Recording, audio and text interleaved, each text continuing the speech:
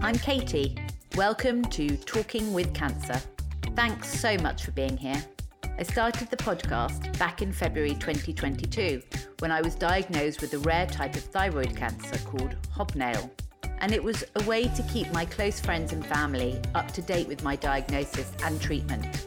And that's evolved into what is now season 3, where each week it's me plus a guest discussing all things about cancer. I hope you enjoy this week's episode. So, welcome to this week's episode of Talking with Cancer. As ever, it's lovely to have you, and thanks for coming back. Week 2 on my own without Claire. I don't know how long I'm going to keep saying that Claire's not here for.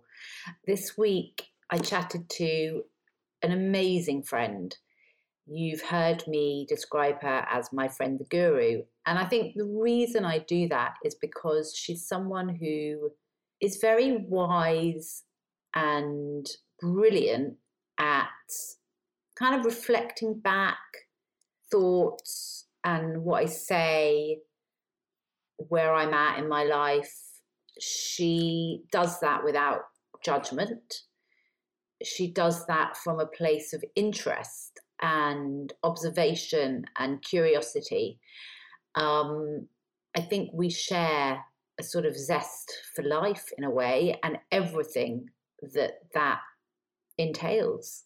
Because we chatted for quite a long time, I don't really feel that there is enough time for me to kind of update you on where I am, but I will be doing that. We go along weekly before each interview to give you some insight into, what's going on with me. I guess the main thing to say is that I continue with the hopefulness of how things will play out for me. And I mentioned in the wrap-up episode about seeing this woman, this spiritual woman, when I was away in Greece, who really reminded me that despite having a cancer diagnosis with an outlook that means I won't be cured, I don't know a lot of things about how my life's going to unfold. And I think that was really the main takeaway. I don't know. So why live from a place where I do know? And it just jolted me back into feeling alive again, I suppose. And that was really powerful. And I think it's relevant with regards to this week's episode with Deborah, because I think that she lives from that place. And I think it's very hard to live from that place. It's kind of easier when you have a cancer diagnosis because you're always reminded every day that life is precious but also turbulent. And it's kind of what you make it, really. So here we are, introducing my dear friend Deborah, my friend the guru. So listen, you've heard me talk quite a lot about my friend the guru. That's what she's become known, because genuinely I feel like my friend is a guru. Like, she's always got an amazing outlook on life. She's got an amazing practice herself. She's not perfect, let's be honest, but she provides that insight with no ego. And that, to me, is a real guru. So I'm really lucky to have this person in my life. Deborah Berryman, welcome to Talking with Cancer. Thanks for joining. So good to be here. And as you're saying that intro, here's what comes up for me. There's a little bit of fear about the kind of label and the expectation of what I might share today. And there's a little bit of delight that I'm held in that regard. So that, I think, affirms for me that I'm definitely not a guru, because I don't think the Dalai Lama worries about that kind of thing. But I love it. Thank you so much. That's really sweet. It's such a joy to be with you this morning. Oh, do you know what though? I do always call you my friend the guru. So that's also an interesting one in light of your response, because maybe there's something about me also not wanting to put that pressure onto you, and also knowing that it's a two-way relationship that we have. And that's one of my issues, being very conscious in all of my relationships. Like, am I giving, because I feel like you're giving me, am I giving you? And so you are my friend, the guru. And you're Deborah as well. You're lots of things. You're lots of things. But what's really nice on that is how we met and where we met, because I feel like that's also quite relevant. So back in 2015, wasn't it? Tell the story. 2015 on a beach in South Goa in India. I think it was Christmas and New Year, wasn't it? We were there for Christmas and New Year. I teach a retreat out there every year. So I was having a little bit of a holiday before my retreat started. And there was a friend of mine that was there, a guy called Rob, who is a mutual friend. And we'd spent the last few days with Rob, and all of a sudden you'd bumped into Rob on the beach at this same retreat location. And you had been lifelong friends since childhood, which was an amazing connection. Yeah, we spent those 2 weeks, such fun memories. And this is why I fell in love with you, Katie. Let me just say this, that during those 2 weeks, or within the first few days, I found a real kindred spirit. I found someone who, the obvious things about we run our own business and we love yoga, but you are somebody who is able to be such good fun and go so deep within a breath. There is no topic that is off the table with you. And I remember we spent those couple of weeks having some very deep conversations, and we broke into the 5-star hotel next door to go to their New Year's party. And, we went out dancing a lot. We're very silly and very serious. And it's really what I look for in friendship. I love people that can go there. And I saw that in you in bucket loads. And there's also this, in yoga terms, we call this a tridosha, somebody who's really got this lovely balance of energy where they're ambitious, but they haven't got sharp edges, or they're curious, but they're not nosy. They're playful, but not childish, and, successful without being arrogant, and you're spiritual without being woo-woo. And all of that, I just love. And when you find somebody with those qualities, and most of all with genuine care and interest in other people, which is what I found in you too, it's kind of rare. And so when you find somebody like that, you really want to keep hold of them. And you, my darling, are one of those people, for sure. That's really sweet. You make me feel a bit emotional. I've had such an emotional week. I didn't think I'd have any more tears, but a few are coming up. That's really lovely. And I think what's really nice as well is, like, sometimes you can have a holiday romance, can't you? And it doesn't really work back home. But we definitely kind of maintained that friendship, and it's just been really lovely. But it's also grown in a really lovely, organic way. And I've definitely found, particularly like since my diagnosis, it's so interesting how the kinds of friends that one needs around them, and that's not about, you don't know how that's going to play out, and it's also not a conscious thing. But definitely I've found with you, I think because you've just got such an amazing kind of insight, we can go deep and we can talk about things like death and things like cancer, and it doesn't throw you, and I don't feel like you're going home with this huge weight, and you kind of, that stuff you think about every day, isn't it? Yeah, to me it's really the only thing that's meaningful in life is let's talk about the real stuff. And it doesn't even have to be dark, but just the real stuff. And we don't have to stay there, but I want to know that we can go there and be there and sit with each other in it. We're not there to fix it or change it. It is what it is. And I think people that can do that are really precious for me, because, there's this real sense that we're all doing this alone, but we need each other. We really need each other. And I don't need somebody to fix things. I don't need them to change it. I don't need them to convince me to be okay with things. Mm-hmm. And you do that too.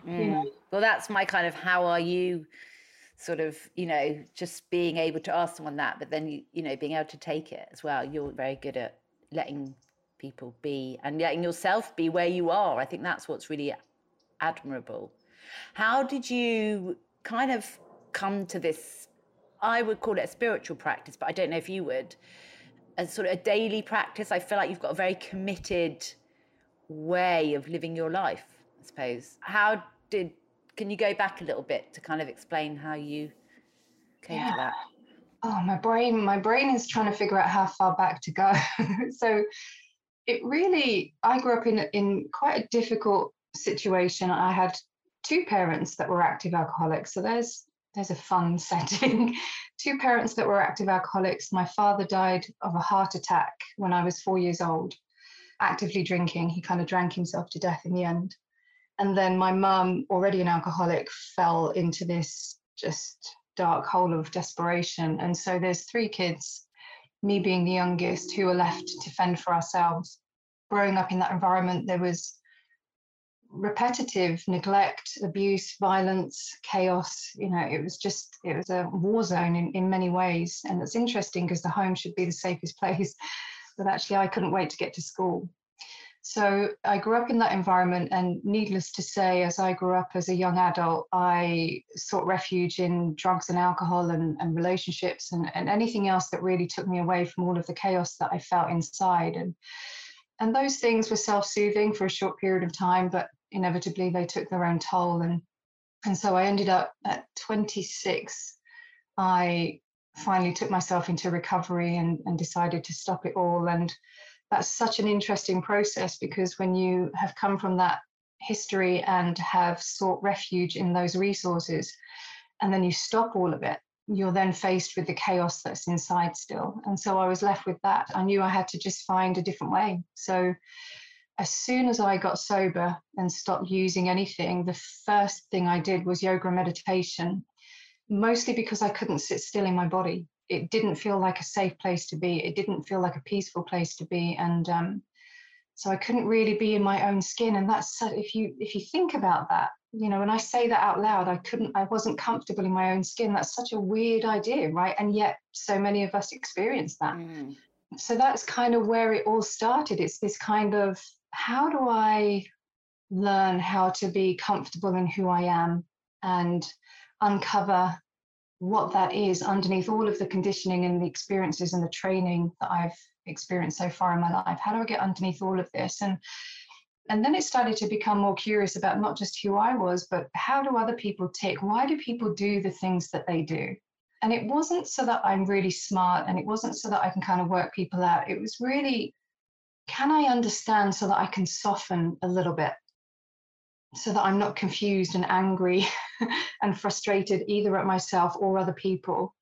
So really, I guess it's getting to the essence of the human condition, so that I'm able to look around the world with softer eyes to go, okay, their behavior is quite weird. It's not something I would choose, but I understand they're scared, or they're frightened, or they're angry, or whatever it might be. They're usually hurt underneath all of that. And that was really interesting, especially when COVID came about. I remember we had many conversations about some of the weird behavior we were seeing in our culture and society, and seeing beyond the behavior. This is what somebody does when they're scared. They buy toilet roll, whatever it may be. So it started from a place of pain. It now comes more from a place of love. It's kind of like, how can I be a more loving person in the world for myself and others? So I'm pretty religious about my morning routine. I get up at 5:30 and I spend about 3 hours, which is such a luxury. Wonderful. Wonderful. And that will include reading something that I find inspirational. Authors can be amazing at conveying a truth that I haven't quite got the language for. You brought Mark Nepo into my life. Yes. For example, You're a brilliant resource for writers and podcasts and brilliant people who kind of then leads to another and another. But you're always a good person for me to go to and say, got anything for me? For this. So you'll always be in a book, will you? Always be in a book. And I'm looking for, like, Mark Nepo is he's a philosopher and a mystic poet, and he's able to describe the undescribable, which always helps me to make sense of my own experience, which is quite difficult to, first of all, put language around for myself and then to articulate with somebody else. But it's not until I understand the truth of who I am and what I'm experiencing can I truly connect with another human being, which I know sounds a bit deep, but I think what I'm looking for is real and rich connection with other people. And I can't do that if I don't understand what I'm really experiencing, or if I can't understand what they might be feeling. This practice of empathy. When somebody says, I can imagine you get this with cancer, people have this flippant saying of, I can't imagine what you're going through. And that really frustrates me, because my answer to that is, well, can you try imagine? That's what empathy is. That's interesting. That's really interesting. Yeah. Time and try to imagine what I'm going through, and then maybe you can meet me where I am. And I think that knowing yourself really well in order to connect is very valuable, because then you understand why you might respond to certain things in other people. And usually it's about ourselves, isn't it? Yes. Usually a frustration or, a trigger goes Yeah. back to something. But what I feel with you, now that you've talked about your childhood and your past a little bit, is that must have been a lot to unravel. And what I'm always very impressed about is the compassion that you have for other people and yourself. I think you have got good compassion for yourself, actually, which a lot of people don't. And that's a real testament to your practice. Because I feel that you are very gifted in a lot of ways, but I feel like you've really committed to bringing those parts of yourself out, because I feel like you weren't nurtured in a way that delivered those gifts, for want of a better word, or assets of yourself. You had to really find them. And when you talked about going through recovery, actually what you touched on is like, when you put alcohol or addiction to one side, it's actually really painful what you're left with. That's what the addiction's doing. It's dampening out the pain. So that's when the work, there's a whole lifetime of work. And actually, you are 25 plus years sober, and you commit to recovery and that side of your practice. I mean, we haven't even got past we're at about 6 a.m. now. So sorry, carry on.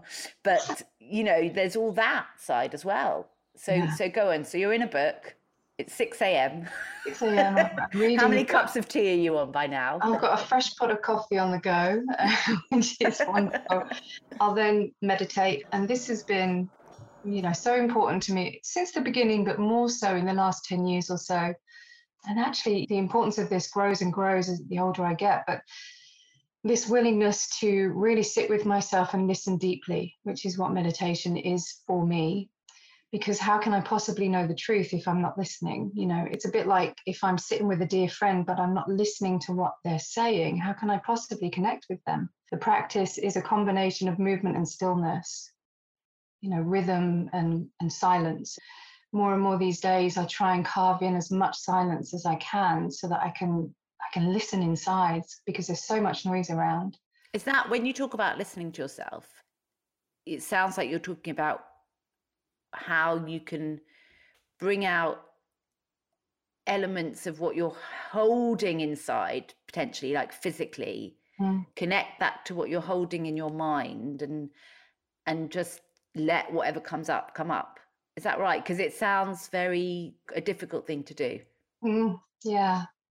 So it's this willingness to get underneath the noise. So my mind, so if we think about the human experience, emotion is the trigger for mental patterns. So we feel something, and our way of trying to cope with the feeling is to think our way out of it, for the mind to start obsessing and, planning and all that kind of stuff. So the mind is a little bit of a distraction. So when I come to meditation, it's giving the mind some time to quiet down so that I can drop into what I'm really feeling. And it's kind of like getting underneath the layers. So my mind might be telling me a story about how, I spoke to Katie yesterday and she said this thing, and I think she's being really selfish, and, all those kind of storylines. And once I allow that to quieten down, underneath that, what is more true is that I feel hurt. And what is more true is that I'm worried that she doesn't really hold me in high regard, or she doesn't value my relationship. And underneath all of that, I believe that I'm not worth friendship or love. So it's getting right to the root of something. And then once I found the root, then I can tend to that. And a bit like the way that we wish our parents had have done, how do I take care of this really vulnerable part of me that still believes at some level that she's not worthy of love and respect? How do I tend to her? Because if I don't do that, I will spill it out into the world, and I will make it somebody else's job to somehow make me feel better. So it's really about taking responsibility for that. Wow. That's amazing. That's really smart. It's like whatever that top level thought is go again, go deeper, go deeper, go deeper. And I guess, is that the same as kind of really tuning into your gut instinct? Is that what we might call it? Yeah. In a different way, we might say, yeah. I think so. It's a training in getting to the truth. Mm. Right? Again and again, whether that's about my own emotional reaction or whether it's a felt sense about another person. You know, our gut sense is usually telling us the truth, but our mind can play tricks on us, especially if we really want something. So if we find something attractive, our mind can tell us all the reasons why it's a really good idea. And yet we have a gut feeling that says, I don't think this is right for you. Yes, right. And so the whole practice for me is about, can I get in touch with the truth? And more, can I learn to trust that and live from that? It might take you a couple of mornings, a couple of pots of coffee. Okay, so this is a commitment. Yes. This is what I've talked about on the podcast as well with Claire, you know, practice, commitment. It's not just lighting a candle and getting in a bath full of salts. It's, you know, it's everyday life. So, okay, so that's a big part of it. So you're reading something, you're meditating, you're listening on a deeper level to yourself. What do you do then? So then I do movement practice, either yoga or somatics. And then I will go into the woods, you know, where I live. I live just opposite 800 acres of woods. And I'll be in there every morning.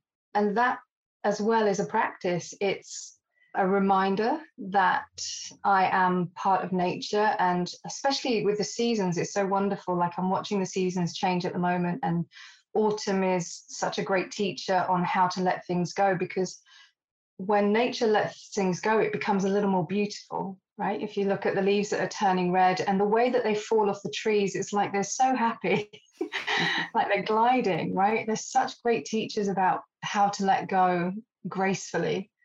I walk in the woods so that I get reminded of that, to remember that I am part of nature, which means I'm constantly in process. I am not a stuck thing. I'm not Deborah, who is this personality. I'm changing every single day. And to give space for that. And then I remember about other people. So is everybody else in process. And everything is changing. Everything is in flux. And the time that I'm suffering is when I'm trying to stop something from changing.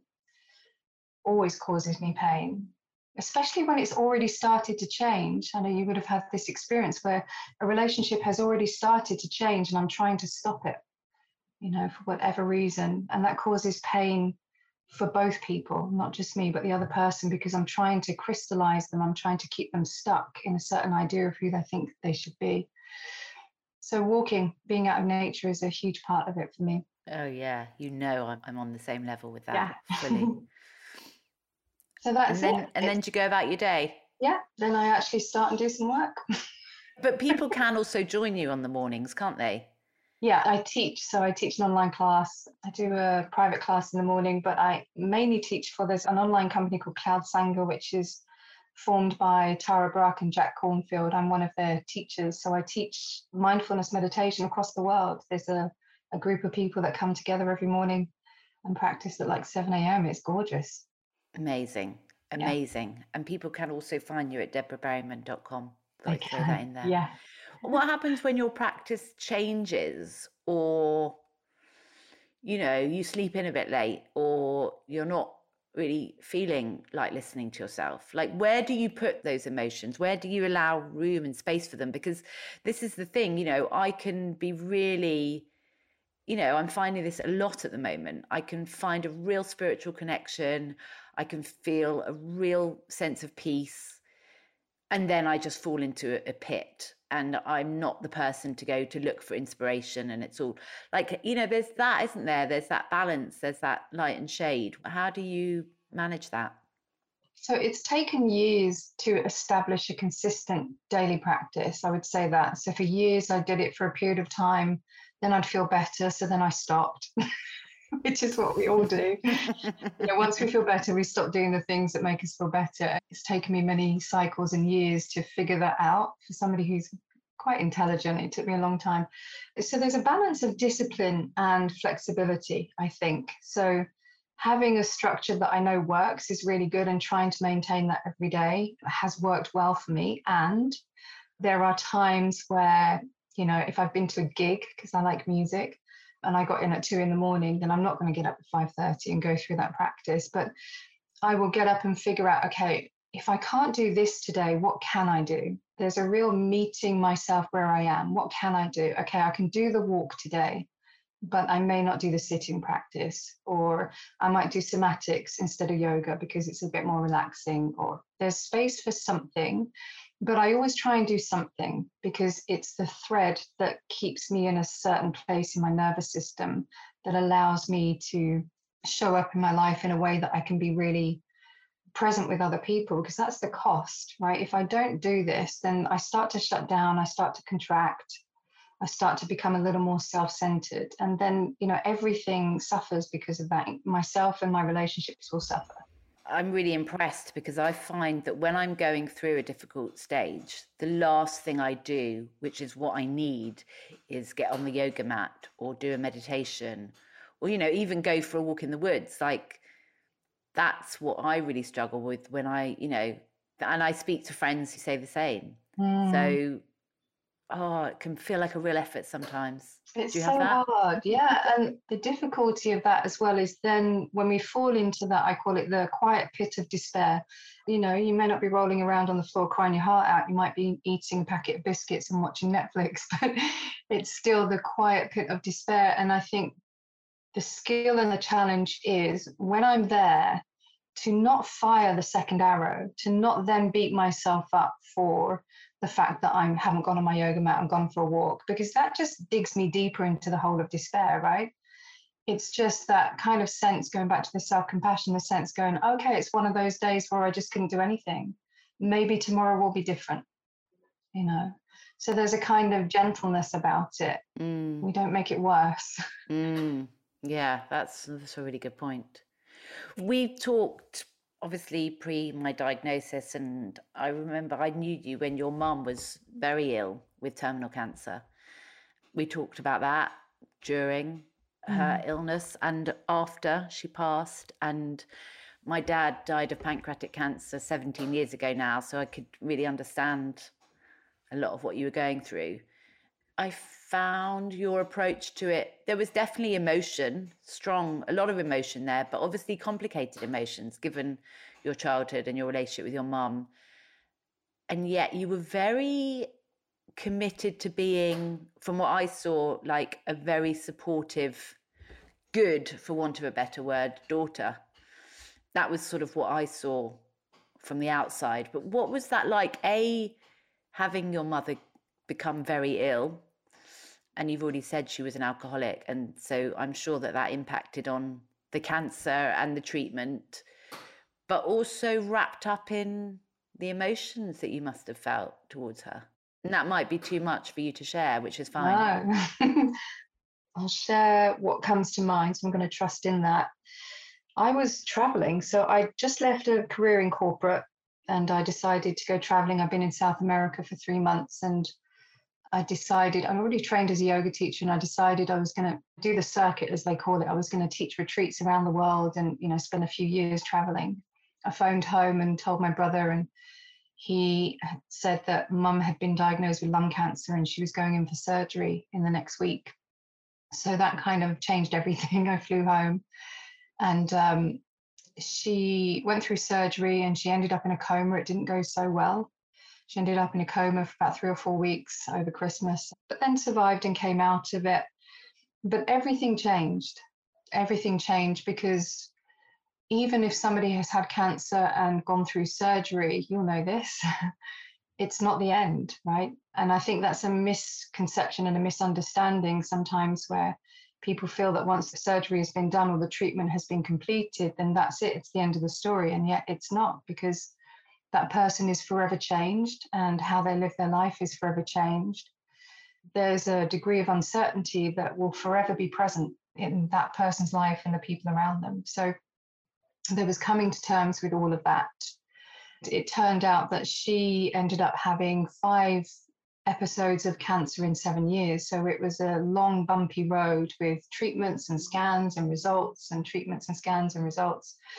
And like you said, it was complicated because here is a woman where there is a very difficult history with, and somebody who wasn't very capable of living life. You know, she just couldn't cope with life at all, overwhelmed by anything and everything. For her own reasons, she had her own history that kind of makes it all kind of makes sense. So there is this person who is living with and trying to deal with her own mortality, but not coping very well with it at all. You know, she was falling down a hole, her alcoholism got worse, her behavior and anger got worse because she was terrified. And so as a family, we had a choice about whether we pull away, which was very tempting, or we stay as this steady scaffold. You know, so that's something you discussed with your brothers. So you were always a kind of united thankfully. team in that sense. Yes, thankfully. We all found it difficult, you know, really difficult, but we did our best. The key learning at that point was about boundaries. You know, how do I support this? And taking the label mum out of the equation was really helpful. How do I support this human being who has struggled her whole life and is now facing such a difficult part of her life? How do we help her? And how do we protect ourselves from what can be quite toxic behavior? And that was a dance. It wasn't just one decision. You know, you would set a boundary and that would work for a period of time, and then you'd have to renegotiate that boundary and keep moving into that dance and getting it wrong often. And did she know that that was the dance? To the best of her ability, I think. Okay, so you did try, so you shared that with her, or you just think that given the shift, it was kind of clear what the positions were? There were times where we had to have frank conversations, such as, you know, if I come down to visit you and you've been drinking, I will turn around and go back home, because I come down to be with you and to connect with you, and I can't do that when you've been drinking. And it's not to say you can't drink, that's your choice, you're a grown woman, but I don't want to be around that. Amazing. God, that's really amazing, because you're just, again, that's a boundary that you're placing, and that is a consequence to a relationship that you don't want to experience. So I think that's amazing, Deborah. Yeah, amazing and hard, you know, and that wasn't done without, first of all, some frustration and anger, and underneath that, some hurt and some fear, you know, that I'm trying to connect with this woman, and yet, you know, I feel like I can't be near her. So yeah, it was a constant negotiation. And then, you know, as it came towards the end, she really struggled. And weirdly, I was in India again. I was in that retreat in India teaching, and I got news that perhaps she'd been moved to a hospice and maybe had a day or two. And I had to leave my retreat, which was a very difficult decision, and fly back home.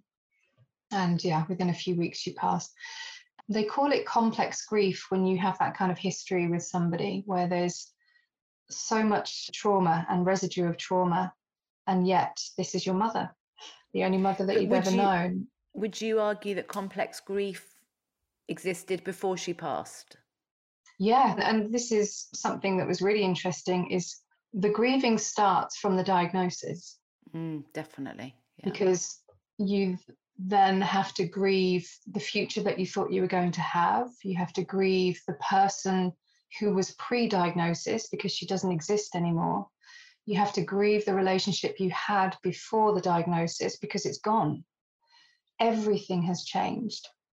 And then there's a process of grief, because you reestablish something new, and then that changes, and then it changes again. So there's constant, and going back to the walk in the woods, this constant rebirth and letting go, rebirth and letting go. I think the skill is recognizing quicker when something has changed, so that we can give it room, you know, for both people, and allow it to happen. Because sometimes we don't even notice that it's changed, and then we try and force it to be something that it used to be, and it just doesn't work anymore. So yeah, it was the whole process of the illness, and then moving through to when she finally passed. And then interestingly, I still have a relationship with her. It's ongoing, it's still evolving. You know, I can be in relationship with her now without her humanity and all the complexity around that. That's out of the way. And it means that I can connect to her in a way that doesn't have the armoring around, or the blame or the judgment, that may have been there on both sides when she was alive. So it continues to evolve.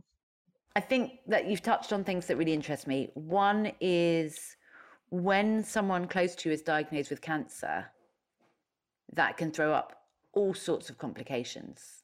It's not just a case of saying, I'm so sorry to hear that your ex has got cancer, ex being a person. I don't mean ex-partner, because you don't know. You don't know what that means for that individual, how that shifts or shines a light. And definitely what I've found, and what I talked about as well in the series where Claire interviews my mother, is like how much my relationship with my mum has had to change. And when it comes to boundaries, you're someone who's really helped me to understand what that means. But I think that's a really interesting point, that then you kind of, whatever that relationship is, you have to kind of reevaluate what's my role here, and how much am I going to stick around, and what will that look like? What will my support look like? How will that affect me? How will that affect the other person? I think about that all the time with Dinch. I'm always thinking like, how is Dinch? Who's supporting Dinch? It's really interesting. But what's really interesting as well is that you talk about how that relationship is now and how that continues. And I suppose everyone will ask me quite frankly a couple of times about death. What do I think about dying and death? That is not your everyday average question to a friend. But I love the fact that you put that out there, because of course I think about it. And, look, we have recently, depends when you're listening, had the Queen passing and the state funeral, and you and I got together and watched that. And we talked about how fascinating it is, how people respond to death, and how people, deal with death, and what the protocols are and what the rituals are. And it's really interesting. I've had a difficult week on the subject, and I looked up death doulas, and that's another really interesting, like how that's evolving and how that's changing. So I'm interested to hear your perspective on living and dying. The two are totally entwined. And also, did that change with what happened with your mum? Yes, I think it did, actually. I was there when she passed. I thought that would frighten me. I thought I would, I'd be there, but I wouldn't really want to be there. And actually, witnessing her dying, she was, physically dying for 5 days, where she was in a coma and she had the death rattle and all that kind of stuff. And being with her that time felt like the most natural and loving thing in the world to do. There was no fear around it whatsoever. And that surprised me. And watching her pass felt like an absolute privilege to experience this amazing transition that every human being will go through and has done before us. It made the whole process feel like it's absolutely part of the living process. And I think the idea I came away with was we're all living and dying at the same time. We're living and dying at the same time. And we just don't know when it's going to happen, right? Mm-hmm. Reflecting on that and remembering that often, weirdly, for me, is not morbid, but it really invites me into a place of remembering how precious life is now, and to try and stay in reality, which is so interesting in our culture, right? To try and stay in reality and to squeeze out every single drop while I'm here. By that, I don't mean, going off and jumping out of airplanes and climbing mountains, although that's lovely. But how do I, and this is my practice, I think this is at the heart of my practice, how do I make a commitment to stay fully present now? Because when I'm fully present, then I can feel fully alive. How do I do that?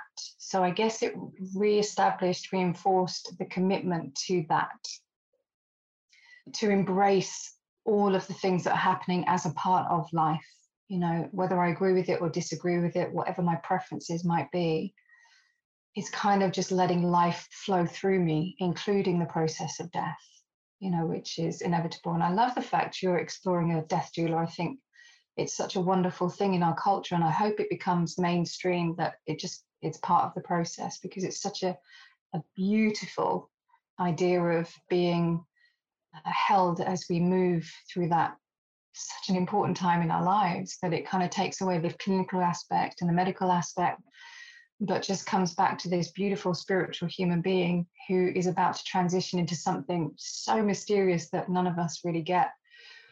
And I think, going back to the practice thing, the spiritual practice, the more I practice my humanity and everybody else's humanity, the more spiritual I feel, the more connected I feel to the people around me, everybody in the planet, and something beyond.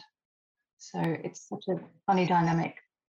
Once you described to me about how you see your input in this world, you sort of described it getting scooped up, a bit of energy getting scooped up, and if you could leave that after you die. So just, I'm paraphrasing, you say it much better than me. Can you just reiterate that? I think you mean the soup. I remember this conversation we had in Regent's Park. So my idea of life and death, I think, is that throughout the universe, there is this kind of cosmic energy. I call it the soup. I don't know why I call it the soup. I think because it has many ingredients. And when we're born, it's like we're put into a cup of this cosmic soup. So I become a cup that's filled with cosmic soup. I don't know if I'm explaining this really well.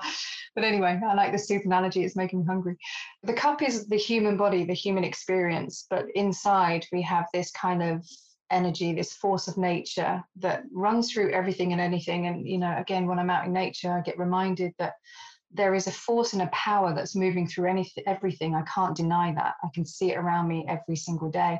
And it moves through me too. And it moves through you too. I'm always thinking about what's the purpose of life, why are we here? And I believe that my job is that cup of cosmic energy that I have been endowed with is to be a good steward of that, first of all, but also to raise the quality, the consciousness of that cosmic energy, whatever it might be. You know, so in my lifetime, can I practice more kindness? Can I practice more truth? Can I practice more love? So by the time I pass, that cup of energy gets put back into the universe, but something has changed, right? Because I've changed the quality of that energy. I've changed the vibration and the frequency of that energy. So that small cup of energy that gets put into the universe changes the whole universe.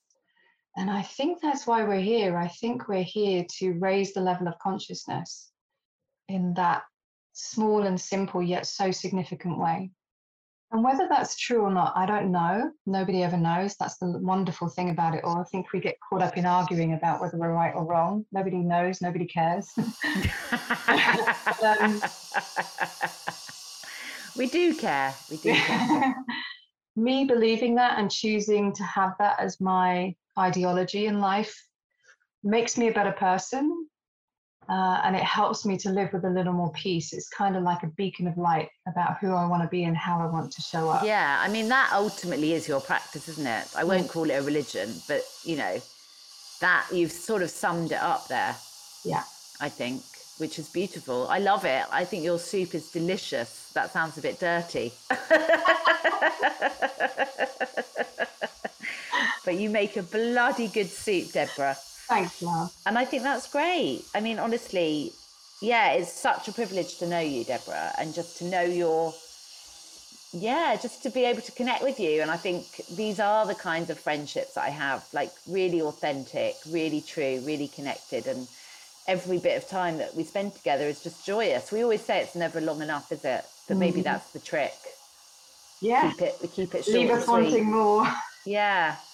And, you know, you're definitely someone who, yeah, you've had a big impact on me, particularly since my diagnosis, just as someone that speaks a lot of sense and understands and, you know, all of those things and can imagine because you spend time imagining, you know. So thank you. Well, let me throw that back. I so appreciate having you in my life. You are a precious and dear friend to me and have been, you know, since we met on the beach, which is such an unusual occurrence, you know. And you were underlining Brené Brown. That's right. That's what you under, and I love people that underline or highlight in their books, because I always think, do you actually look back? Do you? You probably do. I do. I reread and I underline and I devour books. I'm forever studying. Yeah.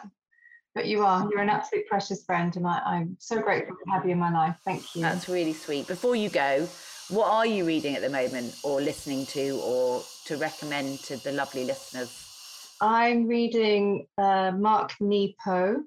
Mark Nepo. I'm back into him.